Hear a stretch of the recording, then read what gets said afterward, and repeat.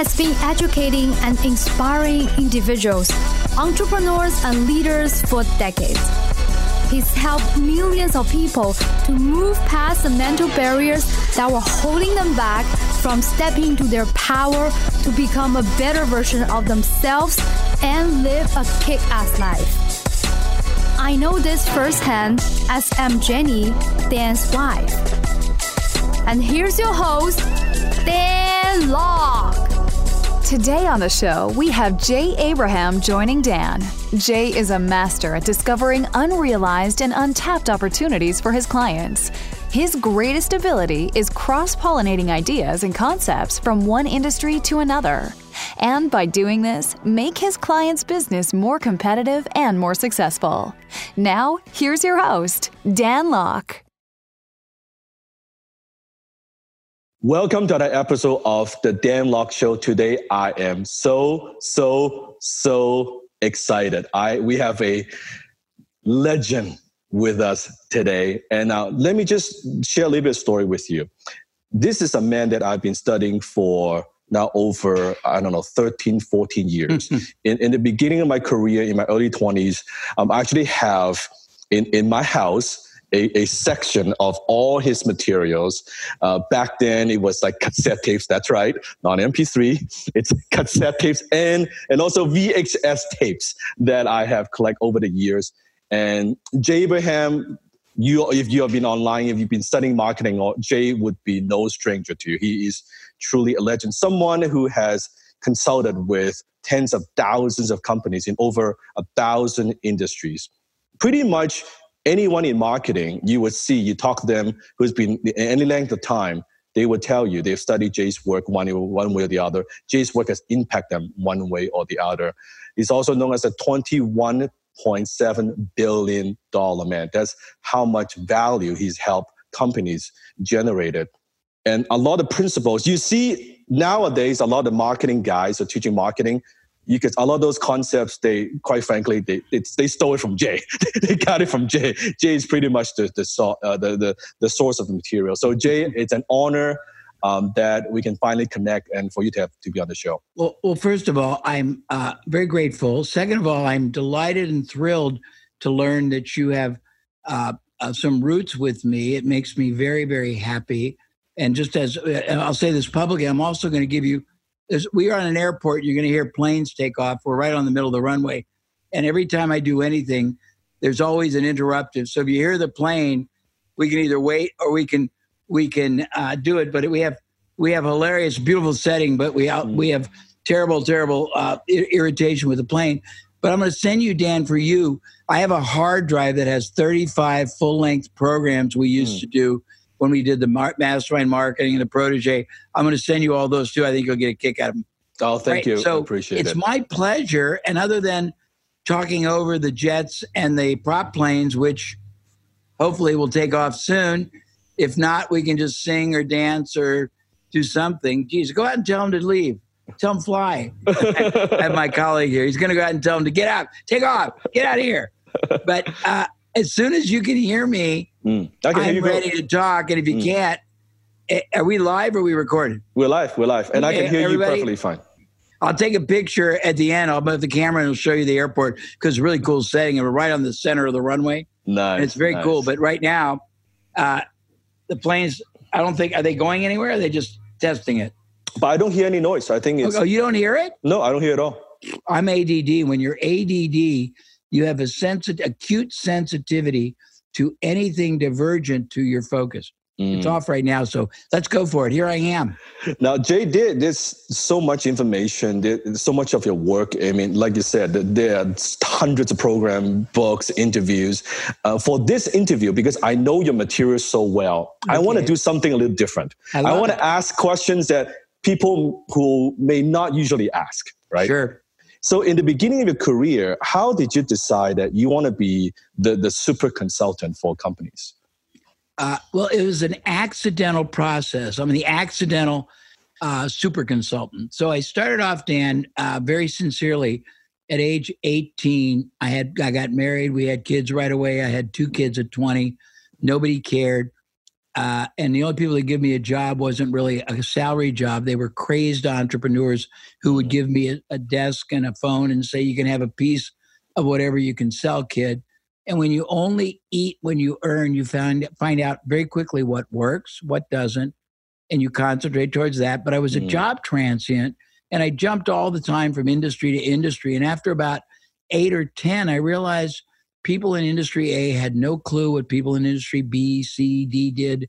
Strategies, sales approach, access vehicles, business model, value propositions, preemptive advantage, anything like that. And I started borrowing very commonplace techniques from one industry, combining 2 or 3 of them together into a hybrid, applying them to industries that didn't know anything about it, and it just killed. It was great. We did Icy Hot, the product that you know. We did Entrepreneur. Then I got into the investment field, and I started having knowledge that nobody else did. I studied along that some very profound people from earlier than my era, but I became very adroit at understanding the psychology of human interactive motivations, sort of psychological stimuli.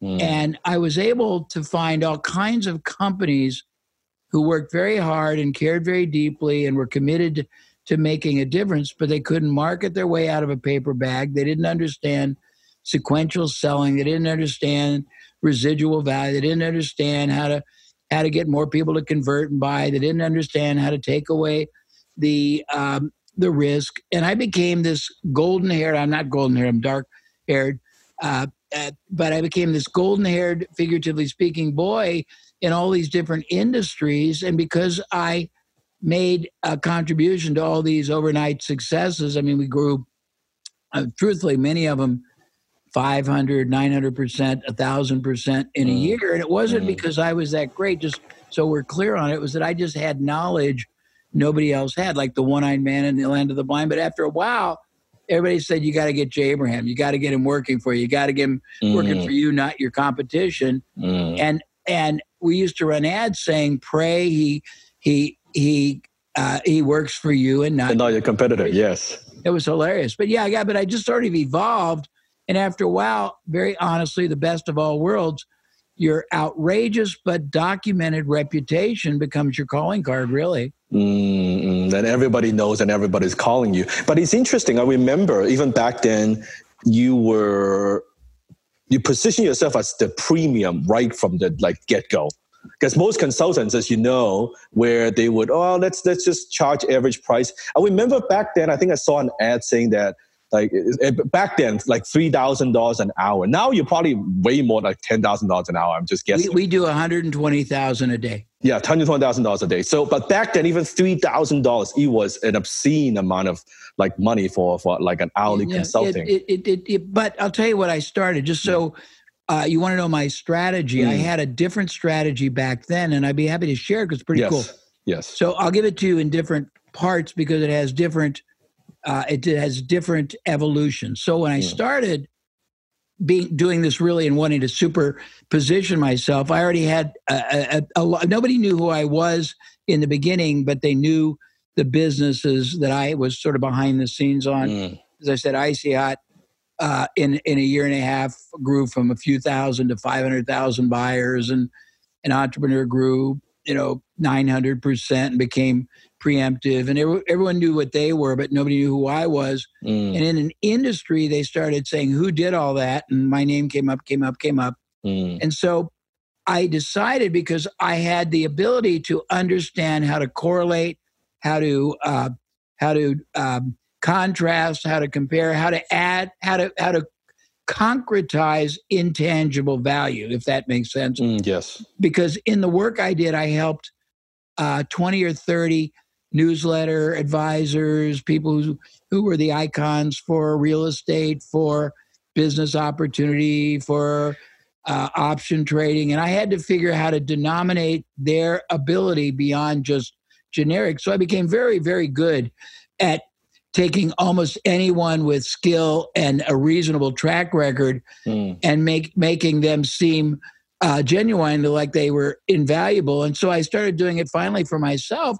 Mm. And the first way I did it was saying that basically whatever price I charged was irrelevant given the history of performance, and that at the level that I was working at, hourly as a joke, that makes no sense. But if I had to charge something, it's got to be at least $3,000 because I'm worth it. And I started showing all kinds of things that I knew that others didn't. In our marketing, for example, we didn't just titillate. We would run, this is hilarious, you might have seen them. We used to run 16 and 20-page ads in the in-flight magazines. Yes. But they weren't just hyperbole. 3 to 4 pages would be actual distillations of concepts, principles, and strategies people could use right then, would be just distilled and laid out. And that back then was like a pioneer of like education marketing, right? Yeah, it was. Everyone was titillating. We were just saying, here's something, and you can use it anywhere in any universal. But what we did that really blew people's mind, Dan, and I was very proud of it. We would run 3 full pages that would have about 25 testimonials and success stories. But you know how most people will run JS Illinois? We had people from all over the world. We had the name of their business. We had their story, and we had their daytime phone number with a disclaimer saying, if this is the last mile you need in order to make a decision, then call them. But don't disrespect the time. Yes. And we actually had a qualifier that said, you must understand when somebody like these people go out of their way to give not just a testimony, but to give their access information, their phone number. It's not for Jay. They want to make sure that they do everything in their power to help people deserving like you get access to something that's going to transform your business. So we were very good at positioning. I don't know if it was good. Yes. Did one more thing, and you'll get a kick out of this. Yes. And this is you can use this. Love it. When I was in the newsletter, I was in the newsletter, but when I was in the seminar business, we did $250 million in a few years, which is back then was pretty amazing. And we spent almost nothing. And the reason was I had helped all kinds of entrepreneurs, Success Magazine, Entrepreneur Magazine, 20 investment newsletters, make millions of, actually hundreds of millions of dollars. And they were very comfortable signing outrageous but truthful endorsement letters about me. But that wasn't what did it. I had a really cool strategy. We got to the point where back then we were charging $50,000 a day for consulting. Yes. Now, one other thing I was going to say, before the world got so diffused and digitally obsessed, entrepreneurs were dependable. So if you made a deal on performance where you gave them knowledge and they had to act on it and execute, they would do it.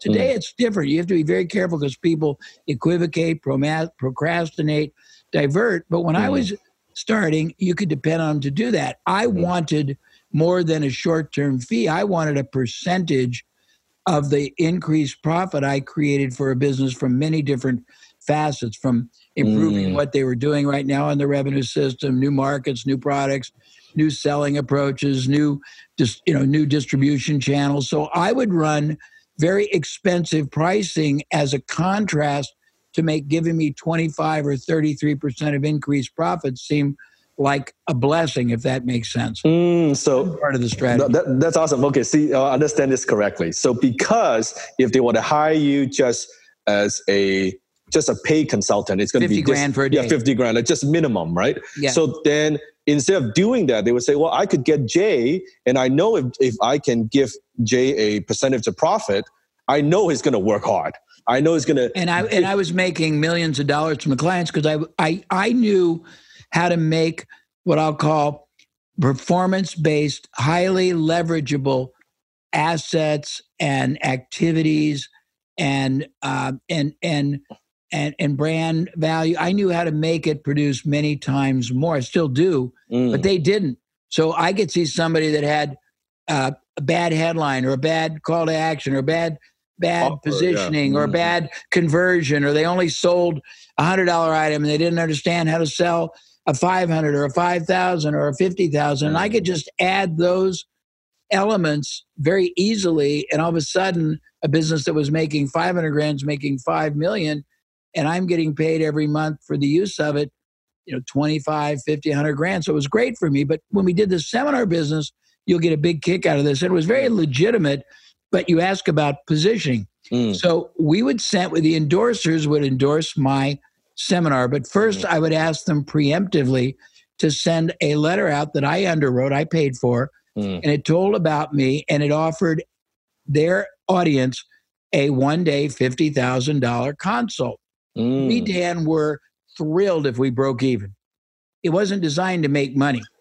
It was designed to position the second communication as being unbelievably, outrageously appealing. Yes. So if we got one client and it cost me 50 grand for the mailing and I got a $50,000 consult, yay. Yeah. But then we'd go behind with a letter from the endorser that would say, so many people were incredulous about a man that could charge that much. They no way they wanted to pay it, but they wrote and asked us, if he's real, is there any way we can afford some kind of access? And then it would say, we asked Jay, and he said, sure, get 500 of them together at $5,000 a piece. And the economies of scale, I'll do a 3-day. And for each one, it's the equivalent of $150 or $150,000 for $5,000. And we just nailed it greatly. Then we'd go behind and pull off the people that came on the list. And we'd say, so many people still were incredulous, but they couldn't afford it. And then we do the home study before anyone did home studies at $2,500. Then we'd pull that off and we'd sell a $400 book. I mean, it was hilarious, but it was very integrative. I don't know if that makes sense or not. 100%, because I have some of those sales letters. So and it worked very well. Yes. But then, I mean, all along we're still working with experts and icons. I always spent more time really doing it than teaching it, which gave me a great credibility. I was doing Tony Robbins. I was doing all these prominent newsletters. I was doing dozens and dozens, and now it's been hundreds of like yourself, either directly, indirectly. Stephen Covey was telling how great I was. There's different icons in different eras, but whoever they were, a large portion of them I helped, and they would acknowledge because it was very profound for them, and I was very, very blessed and grateful to do it. But it was really fun, and I mean, now I've evolved the ability to create value or outrageous or incomparable value from somebody's expertise. And, I do it for a lot of clients as well. But I always understood that intangible has to be made concrete. You have to be able to show what it's done, what it's worth, contrast it not to a fee, but to all the transactional implications it's going to mean to a business or a life, and not in static terms like for the moment, but the ongoing yield you're going to get over and over again, things like that. Does that answer the question? 100%. And I can see, so from a positioning point of view, over the years, you can see you serve different industries, but like you said, the icons, right? Nowadays we call that influencers, right? Yeah, it's the influencers. Right. And when you call, not you, but what your industry would call, what do you call them? The joint ventures. What do you guys call them today? Social media influencers, maybe? No, if you do a deal with somebody and you're the joint venture strategic alliance, Yeah, well, no, not, but they called them, it was actually very tragic. When we did strategic alliances, you're not asking this to me, but I probably should share because I find it very sad. Affiliate. When people do affiliate, yes. I want to cry because I think there's a way to make them much higher. And I hope, if you want to hear this, I hope please. I'm not getting on, something that's sensitive to you, but I'll give you a perspective. Yes. Okay. So today, I think it's gotten very marginalized because everybody and their brother goes to people and says, hey, we'll give you whatever, 40%, 50%. And if they agree, everybody sends pretty much the same letter and they do a static arrangement. What we did in my initial period, we probably did more. We did billions and billions of dollars of power partnering, strategic alliance. We still do. Really very sophisticated joint ventures. But what we would do is never want to waste the opportunity and the value of a relationship on a single and superficial opportunity. We would go to the people, starting with the people that I had helped. And if there were people I hadn't that had a lot of influence, I would offer to buy them my time and do something and have them see their bank account grow, and they became a believer very quickly and were very comfortable because I didn't ask for anything. I would just say, I'll make you $500,000 as long as you'll endorse me. And they were pretty happy. But what we would do is we would go to them and we would set up integrated, very, very customized arrangements where, first of all, the deal was that we would have a specific product, program, seminar we wanted them to promote, but it was never a single promotion. We would basically create a sequence of very integrated communications that built on it. We would basically, if it was a newsletter, we would pay to underwrite a special interview. We would put out a special edition that we would write and let the newsletter edit. We would put out content way before anyone figured out to do that people could use right away. We would do self-diagnostics. We would give them 20 different techniques they could use right away themselves with the explicit and implicit understanding. We were doing this so that they would apply it and make so much money. We would pay for our costs for them. But what we did was we did it very integral, but no two communication pieces were the same. Everyone, and the reason was very strategic, Dan. In that era, there were people subscribing to 5 or 6 newsletters. There were people that were buying 5 or 6 different biz op or marketing people's. And I did not want them to get the same copy from everybody. So I would sit down, very arduous, and write a very customized, personalized, and very uniquely different cover letter and brochure for every influencer that we had partnerships with.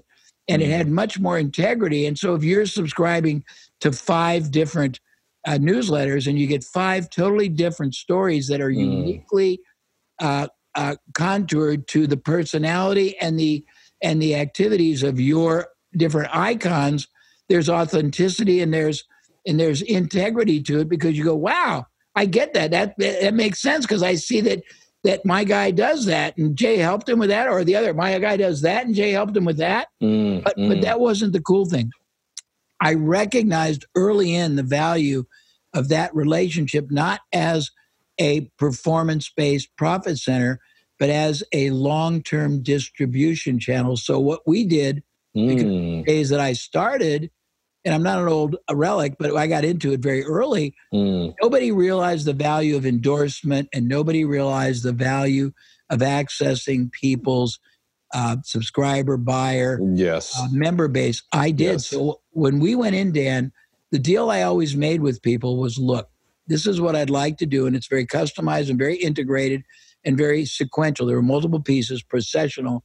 But if it works, I want the right of first refusal to control and bring you other qualitative offers. And the reason I want it is not for my benefit, it's yours, that I understand the psychology, understand the methodology, understand the positioning. If you just take on crappy offers and throw them out, you're gonna destroy and diminish the viability of distribution. I will never let an offer be compromised. I will never let your integrity be compromised. I will always create and negotiate better than you. And even if I get half of your side, you'll make more. So we locked up the rights to the distribution, if that makes sense. And you see, Jay, like studying your work, I mean, over the years, there's so many different marketers, right? Marketing teacher. There are a lot of them out there. Some of them your friends, right? Yes. But see, if this is just my observation, I think what makes you so great is not just, everybody would say Jay Abraham's the marketing genius. I think, of course, but I really think you are a great deal maker from the way you look at deals and you leverage different relationships. A lot of teachers, they're very great at selling something, or they're great copywriters, but I don't think they have your insight or your wisdom to do these deals. And that's how you create, a fortune doing that. That's just my observation. No, and I would agree, but I would agree that it's a combination. What I have is very unique, and I'm not sure that I would wish it on people. But when you've spent your life really doing it, not just theoretically teaching it, and when you've been involved in literally 1,000+ industries, not companies. Yes. And when I'll give you just an example. I mean, you name a concept.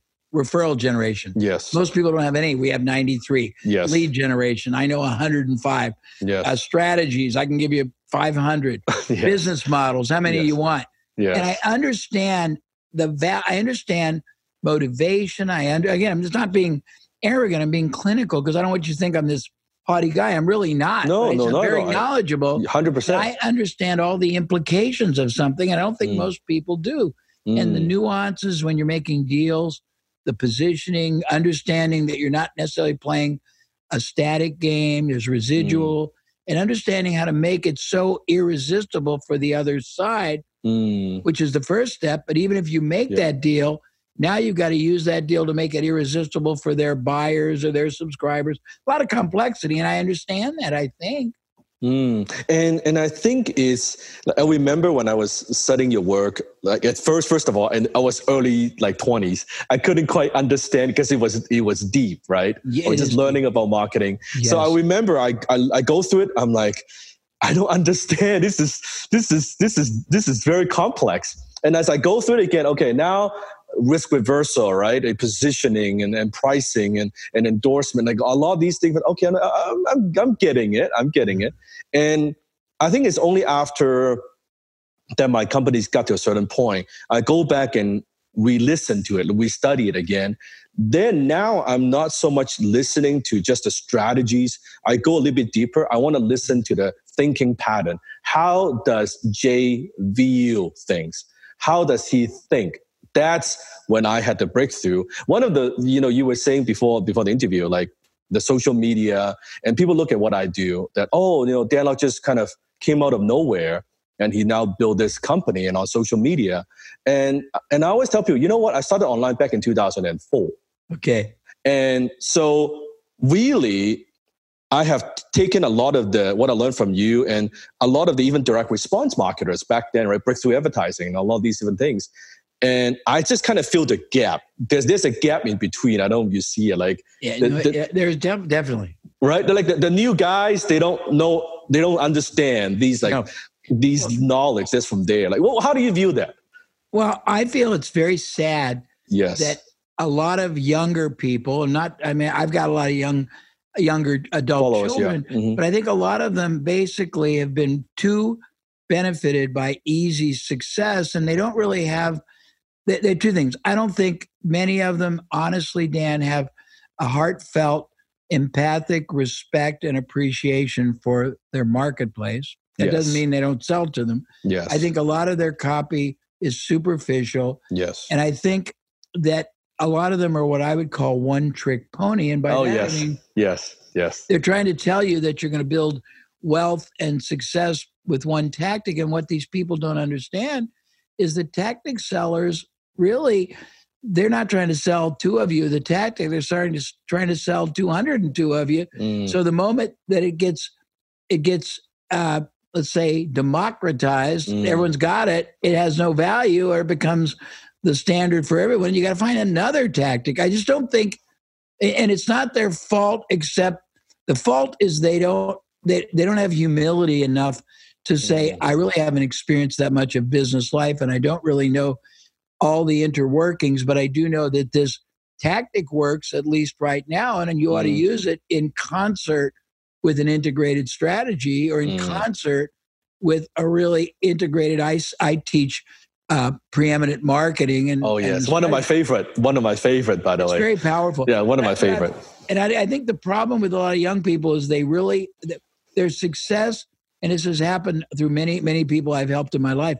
Their success erroneously makes them deluded to believe they're almost omnipotent. When they're basically very good salesmen and women of a tactic, and that's all they are. And they don't have enough maturity, they haven't lived enough life. They could be long-term dangerous, believe it or not, even though that's not their intent. They could be long-term toxic if they don't allow themselves to learn more about business life and how lots more elements and factors and forces relate and integrate. And that seems like a tragedy to me.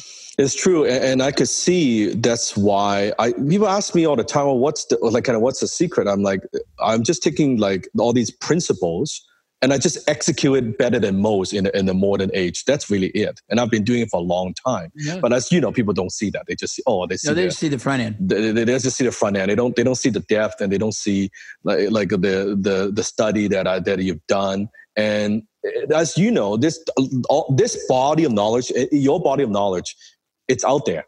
And a lot of you give it away for free, even on your website. You don't even ask for an opt-in. Yeah. I remember a lot of those materials. I spend a lot of money acquiring those materials. Now because you're generous. You know why? I'm going to tell you. It goes to the same issue we're talking about.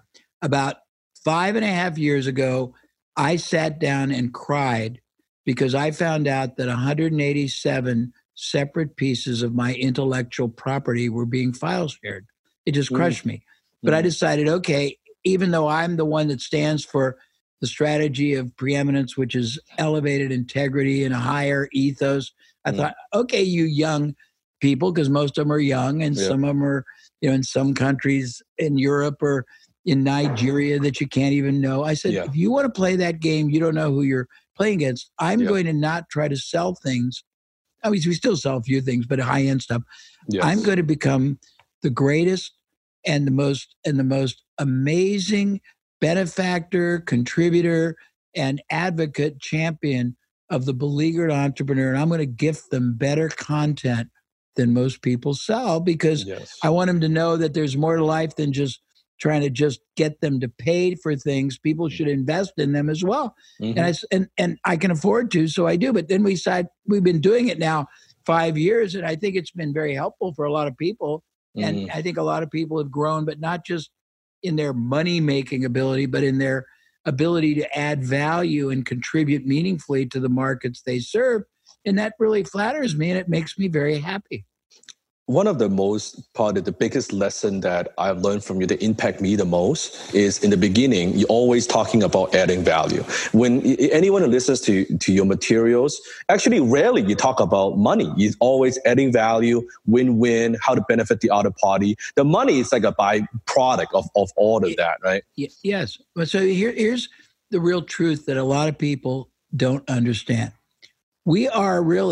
We're rewarded and compensated in our world, in our life, and in our business for the quantity, quality, consistency of problems we solve for others and opportunities we make possible. And that alone is a very profound realization, but it gets a little bit more complex when you realize that half of the people we need to do it for don't even know yet that they have those problems, or they haven't really verbalized it clearly, and they don't realize that the opportunities are available. So it's an education and an enlightenment, and you can't do it if you aren't really committed to their betterment. And that goes towards what I teach. But it's not as selfless. It's the most selfish thing you can do is worry more about them. That's where it comes back. And just like when you give away so much value to the marketplace and people study materials, they will say, wow, like Jay's material is so good. It's helped me in my business so much.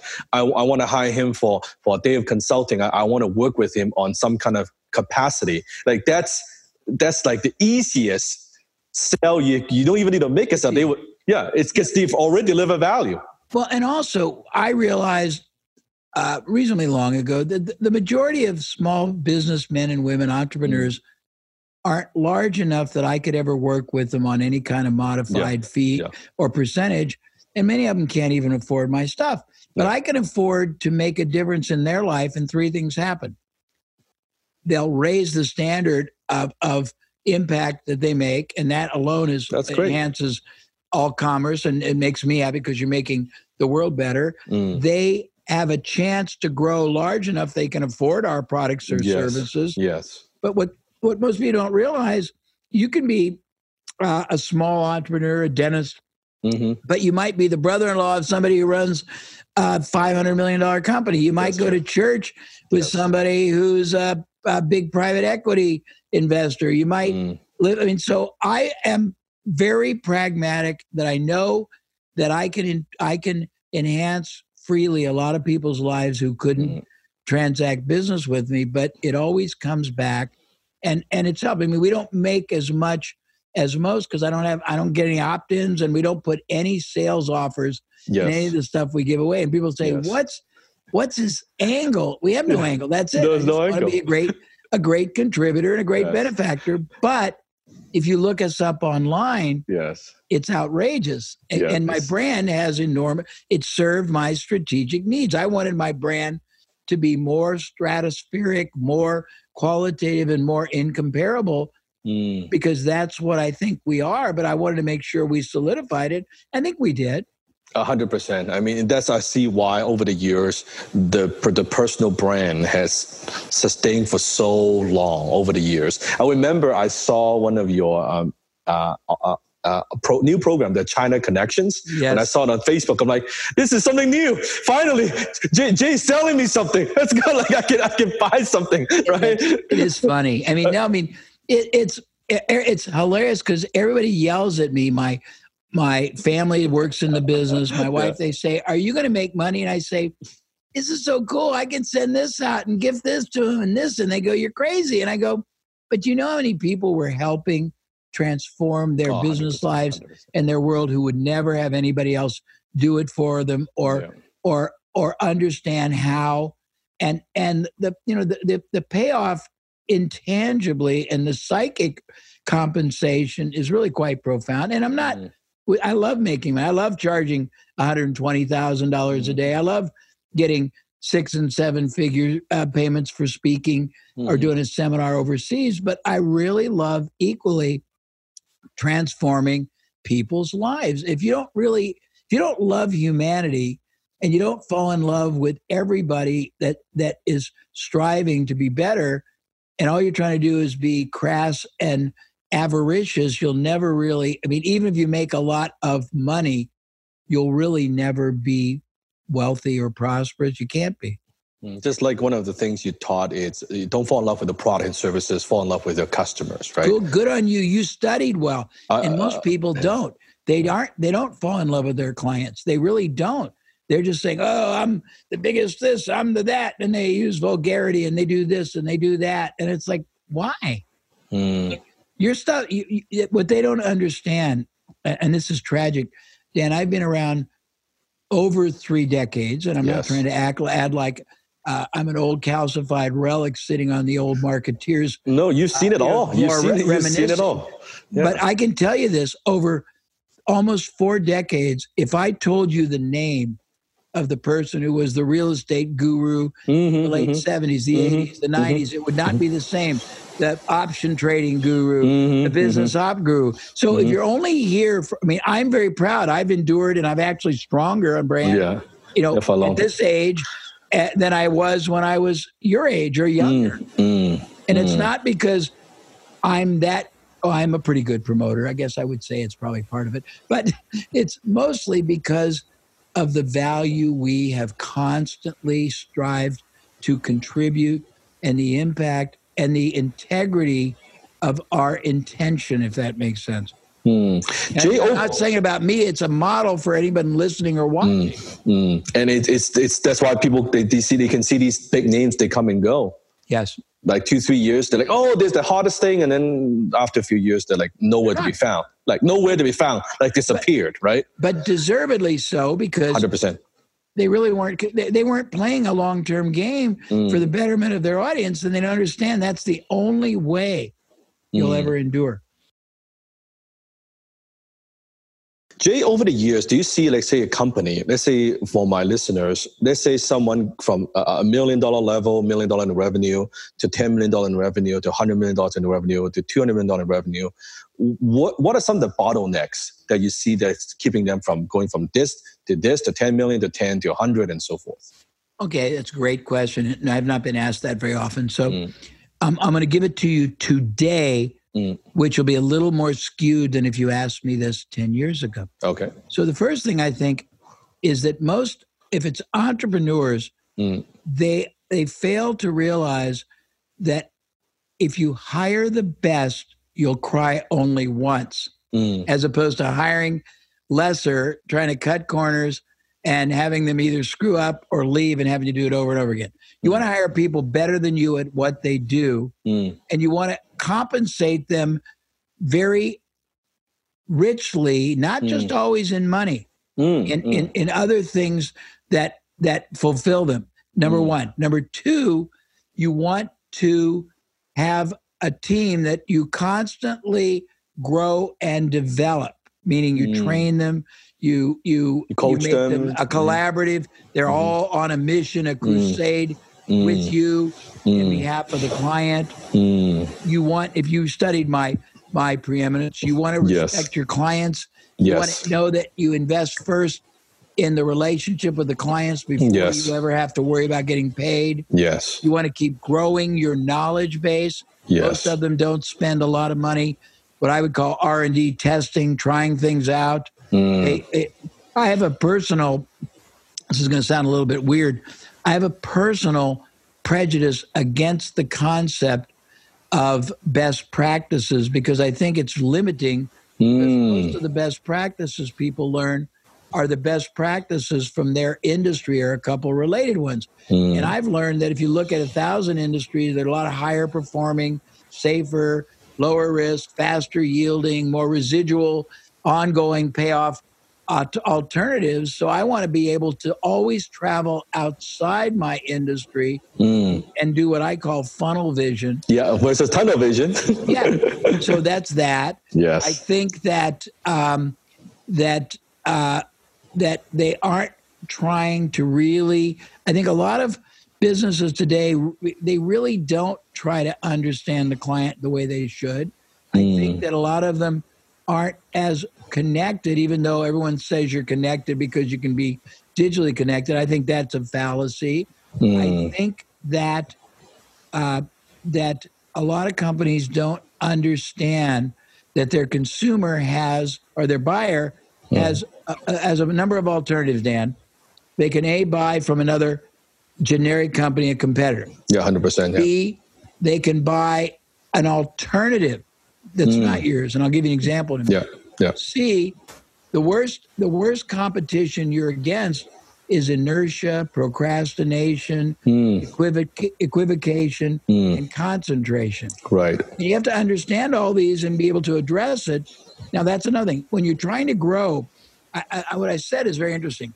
If you're trying to grow your business from here, can you see it? Here. Well, first of all, there's barriers of capability, competency, infrastructural ability, and you need to. I mean, you don't go from 1 million to 20 with the same team people, the same management, the same internal logistics or IT. But what happens, they don't realize, a lot of them, when you grow when you grow too high, too fast, your resource requirements grow even faster. They are like asymmetric. So your ability to manage a few people, also you've got to be, this is very important. I am ADD, and I may be having an ADD moment, so I apologize. The role of the CEO of a company is to be the strategist, not to do the heavy lifting. And a lot of them don't extricate themselves from the day-to-day. They don't spend time doing reflective, critical, strategic, what I call consequential thinking. They also don't realize something very, very fascinating, and it's really physics, but you either expand or you contract. You don't. There's no such thing as constancy. You grow or die, and growing is a function of lots of things. You want to grow, you got to basically have more than just repetitive of the same model. You got to be able to be more strategic. You got to be able to have better yield. You got to be able to, to get more out of what you're doing. And I'm listening to an airplane going pop, pop, pop in the background. No, I can hear you okay. It's great. No, yes. Is this fun? Am I giving you what you want? I love it. I love it. So what you're saying is the role in the beginning, maybe when you're at $1 million, you're the doer. You're kind of the ones that make it happen. You're doing everything. Yeah. When you're at a 10, 20, 30, now, not just a team, but your role as a CEO changes. I found that it's very true. Yes. In the beginning, I was the best marketer for my company. Yeah. Right? but now I'm definitely not the best marketer for my company. Well, even if you were, your job is to set the long-term, short-term, mid-term direction, figure out where you have to shift, what you have to integrate, new product, service, media, access vehicles, messaging. And you can't do that if you're down in not doing the stuff. Yeah. And one more thing that I think is very critical that a lot of entrepreneurs don't realize is that everybody in your service, your team, no matter how high ranking, low ranking, menial, whatever they do, they have a very meaningful life. Their hopes and dreams, their wagon is hitched to you, and they have as much relevancy and importance as you do. Because a lot of entrepreneurs are obsessed with themselves, their life and their achievements and their material things, and they lose track that you've got to be mindful and respectful and nourishing and nurturous of everyone in your employ and your vendors too, if you want to get great outcomes. And you've got to get people to be collaborative, not to be siloed. They got to feel respect and appreciation and contribution from and for each person they work with. There's a lot of cool things, but most people, everything I've listed, they don't do. Yeah. And Jay, how do you view in terms of, like, you've seen marketing now over like 3 decades, right?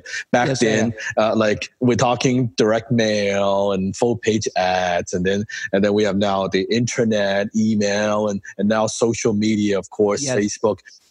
Like, just a big picture. How do you view that? Like these phases that we've gone through, and for entrepreneurs, what do you think they have to do in terms of digital media to stay on the cutting edge? Well, I'm going to tell you what troubles me, and then I'll tell you something that gratifies me. Okay.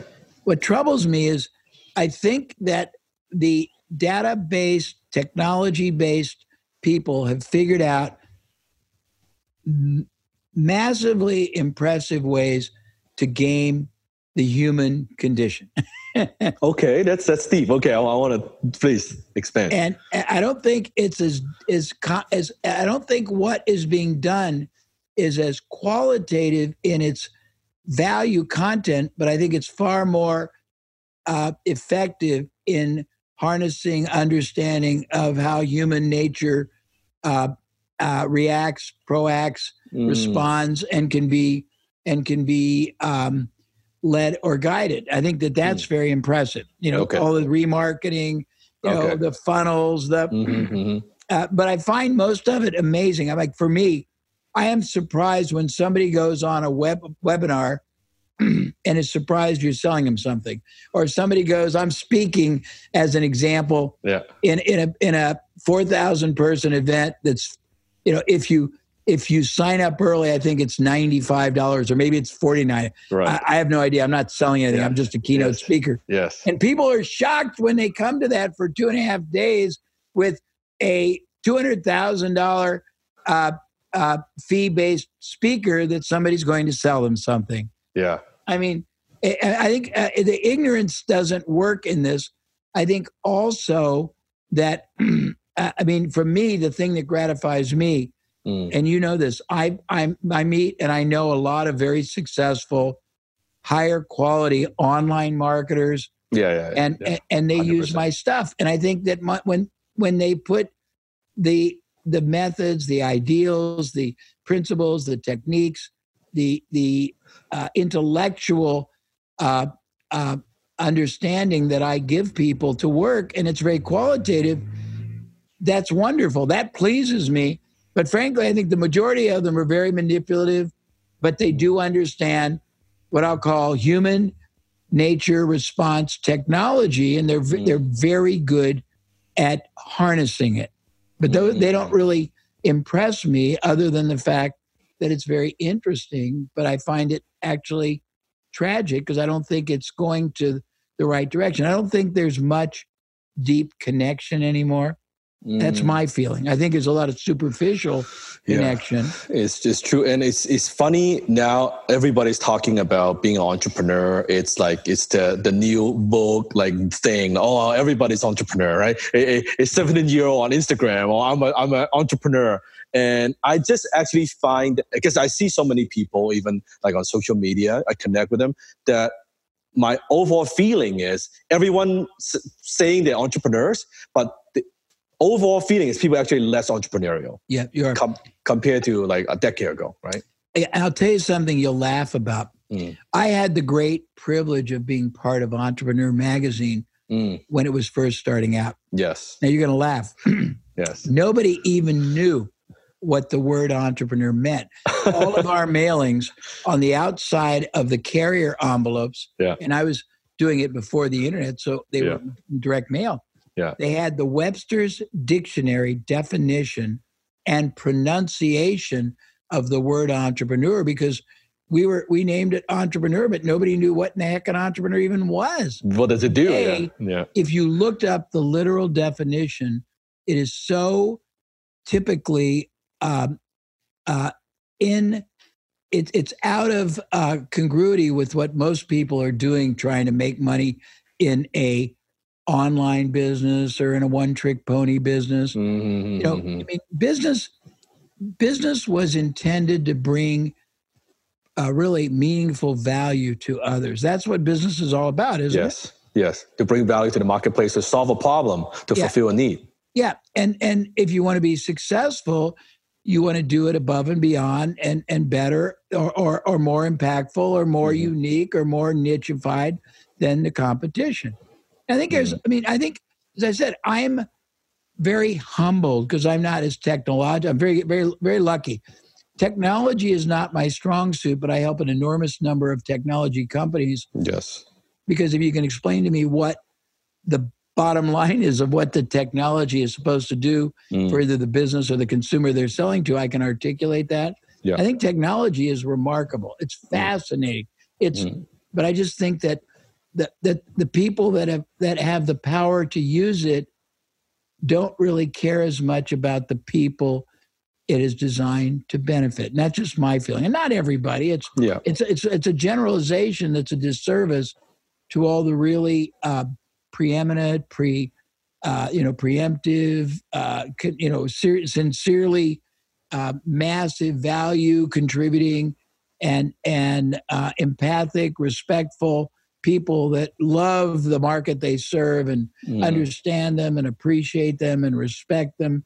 But I don't think that's the majority, frankly. Yeah, and the ones who actually they care about the customers combined with the technology with the savviness, those are the ones. Oh, those are fabulous. When I meet those, or when I get the privilege to work with those, and I see how they integrate that caring. It's funny. I was on a plane yesterday with the head of a car dealership that is very huge in Los Angeles. And we were talking about their philosophy. And one of the things they were explaining was their dad years ago decided to invest in a restaurant in the middle of the dealership. It's a very large dealership. And he wanted to not have people leave when they needed to go out for a cup of coffee. They have a Starbucks in it. They have all these things because they want to basically provide the things people want. And I think that people who have wonderful awareness of how to bring, benefits, values, protections, enhancements, joy, entertainment, whatever the bottom line outcome, your product or service, when at work, in the lives or in the hearts of a business or an individual provide. I mean, I don't wear a hat, but if I did, I would take it off. I love and admire and am in awe of those people, the ones that just are using technology and methodology to, as I said, to game human nature. It doesn't mean they're not selling something that has usefulness.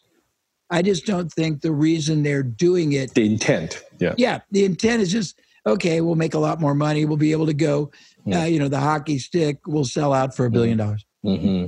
Mm-hmm. Jay, for someone like for yourself, what do you want your legacy to be? Like, where do you see yourself now? I know you do some consulting, but most of you travel from time to time because that's your passion. Like, I still do a lot. I'm going to Paris to do a session. I'm going to Vietnam. I'm going to Singapore. And I love introducing strategic and critical thinking and preeminent thinking to people. I want my legacy to be that I have taught people how to really be the greatest value contributors they possibly can be in their marketplaces. I want to be able to leave people. I want to know that because people use my work, not just the user, the entrepreneur or the professional or the business owner or the corporation is much more prosperous, but I want to know that prosperity has produced enormous leveraged and compound prosperity that's both financial and psychic in the lives of all kinds of people, the clients they serve, the families that work for them, the vendors. And I want to be able to know that the world, very frankly, and this is not trying to be hypey or sound syrupy, that I left the world better off because I was in it. 100%. For an entrepreneur watching this, and I don't know who would not have not heard of you, but in case they have not heard of you, what would be a good starting point for them? Of course, they can go to your website. Sure. What would be? The best way, if they're very large, get a hold of us and be happy to talk to you about some kind of a compensated relationship. But for the most of them, if they go to abraham.com, yes, and on it is something we laughingly named 50 Shades of Jay. Yes. And we give away, 800 hours of video, of audio, a couple hundred hours of video, all kinds of sessions. Tony Robbins and I answering and solving problems. Damon John and I solving problems. Interviews I did with great people.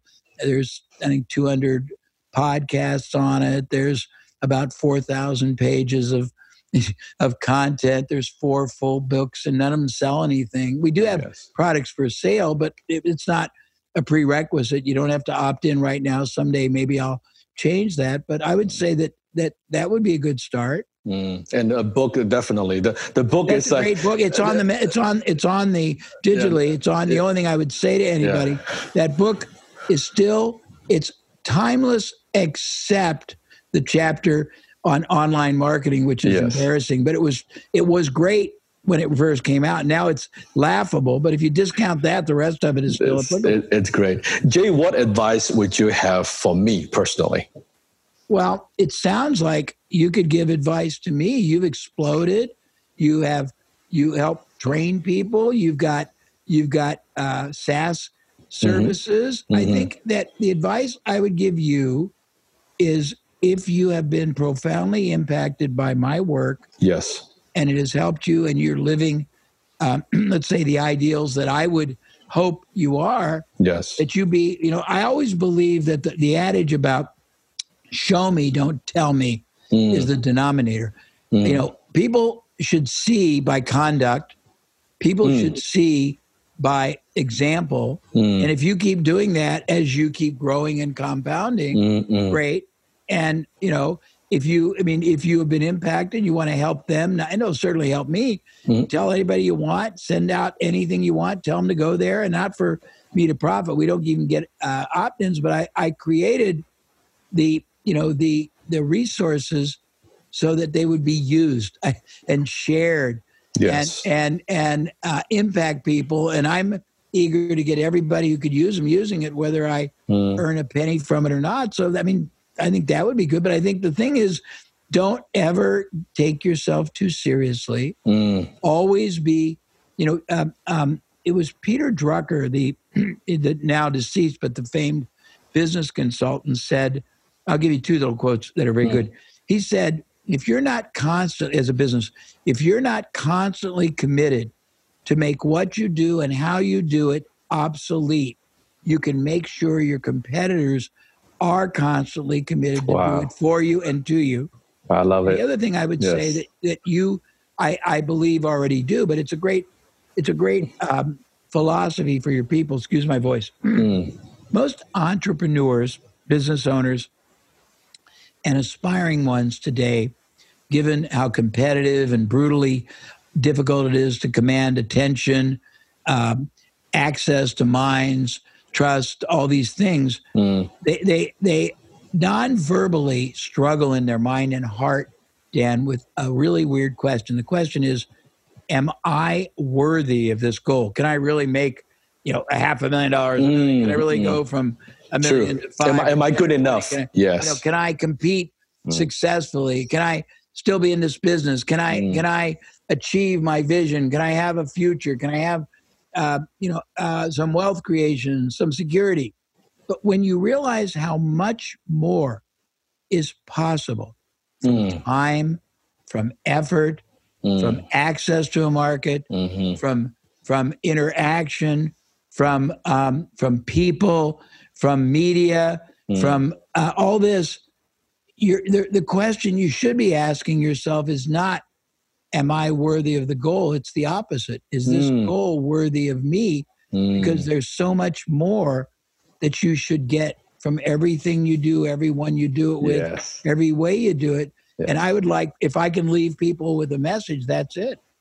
It's getting more out of what you've already got, whatever they have. It's very, very true. And just by shifting the thinking, and very often actually it doesn't cost more resources. It's just, like you said, like a paradigm shift. When you see the world from a different perspective, suddenly, oh, that works. Oh, I can put that deal together. I can add value this way. Oh, I'm not marketing to my existing customers. I'm not asking them questions, right? Like it's fascinating. And that's what makes it very interesting. I think then business becomes a lot of fun. We've identified, this is interesting, in a typical revenue system, 61 potential impact points, not just in the macro, but in the micro that could be increased 5, 10, 15, 20%. And most people don't even recognize what they are. We talked about the referral systems, 93 referral systems. I have the cassette tapes. Yeah, I have the cassette tapes. I still do. From it was great for what it was. It's great. Yeah, and also the mastermind marketing. I love that. We have 150 ways you can access. This is pretty cool. You can access other people's resources. We've been done strategic alliance, all that. But if you look at it differently, I call it the unlimited business checkbook, because there's no reason any entrepreneur can ever claim to be resource impaired or impeded or constrained ever again, because whatever you need, somebody else has got it. And if you understand strategically how to give them more of what they want, they'll make what you need available to you, and you can pay for it out of the results. So, I mean, a lot of things like that. Yes. Well, Jay, I hope this is the beginning of a long-term relationship. It's the kind of first step. I'm very proud of you. Thank you. I'm tickled, like I'm smiling like the Cheshire Cat to know that I had an impact on your life, because I know you're doing wonderful things, and you're very, your success gratifies me, and thank you. And you're showing me that you've studied my work. Just, it thrills me. Thank you very much for that. Thank you. I hope this is the first step to introduce you to my audience. I would love to do more and then bring them to your work. Make me happy too. Let's do it. 100%. Thank you, Jay. Thank you. And I'll send you all the things I promised. Appreciate it. Thank you, sir. Bye. Thank you. That's it for today's episode of The Dan Lok Show. Head over to thedanlokshow.com and be sure to subscribe to the show on iTunes. You are guaranteed to expand your thinking, your network, and your network.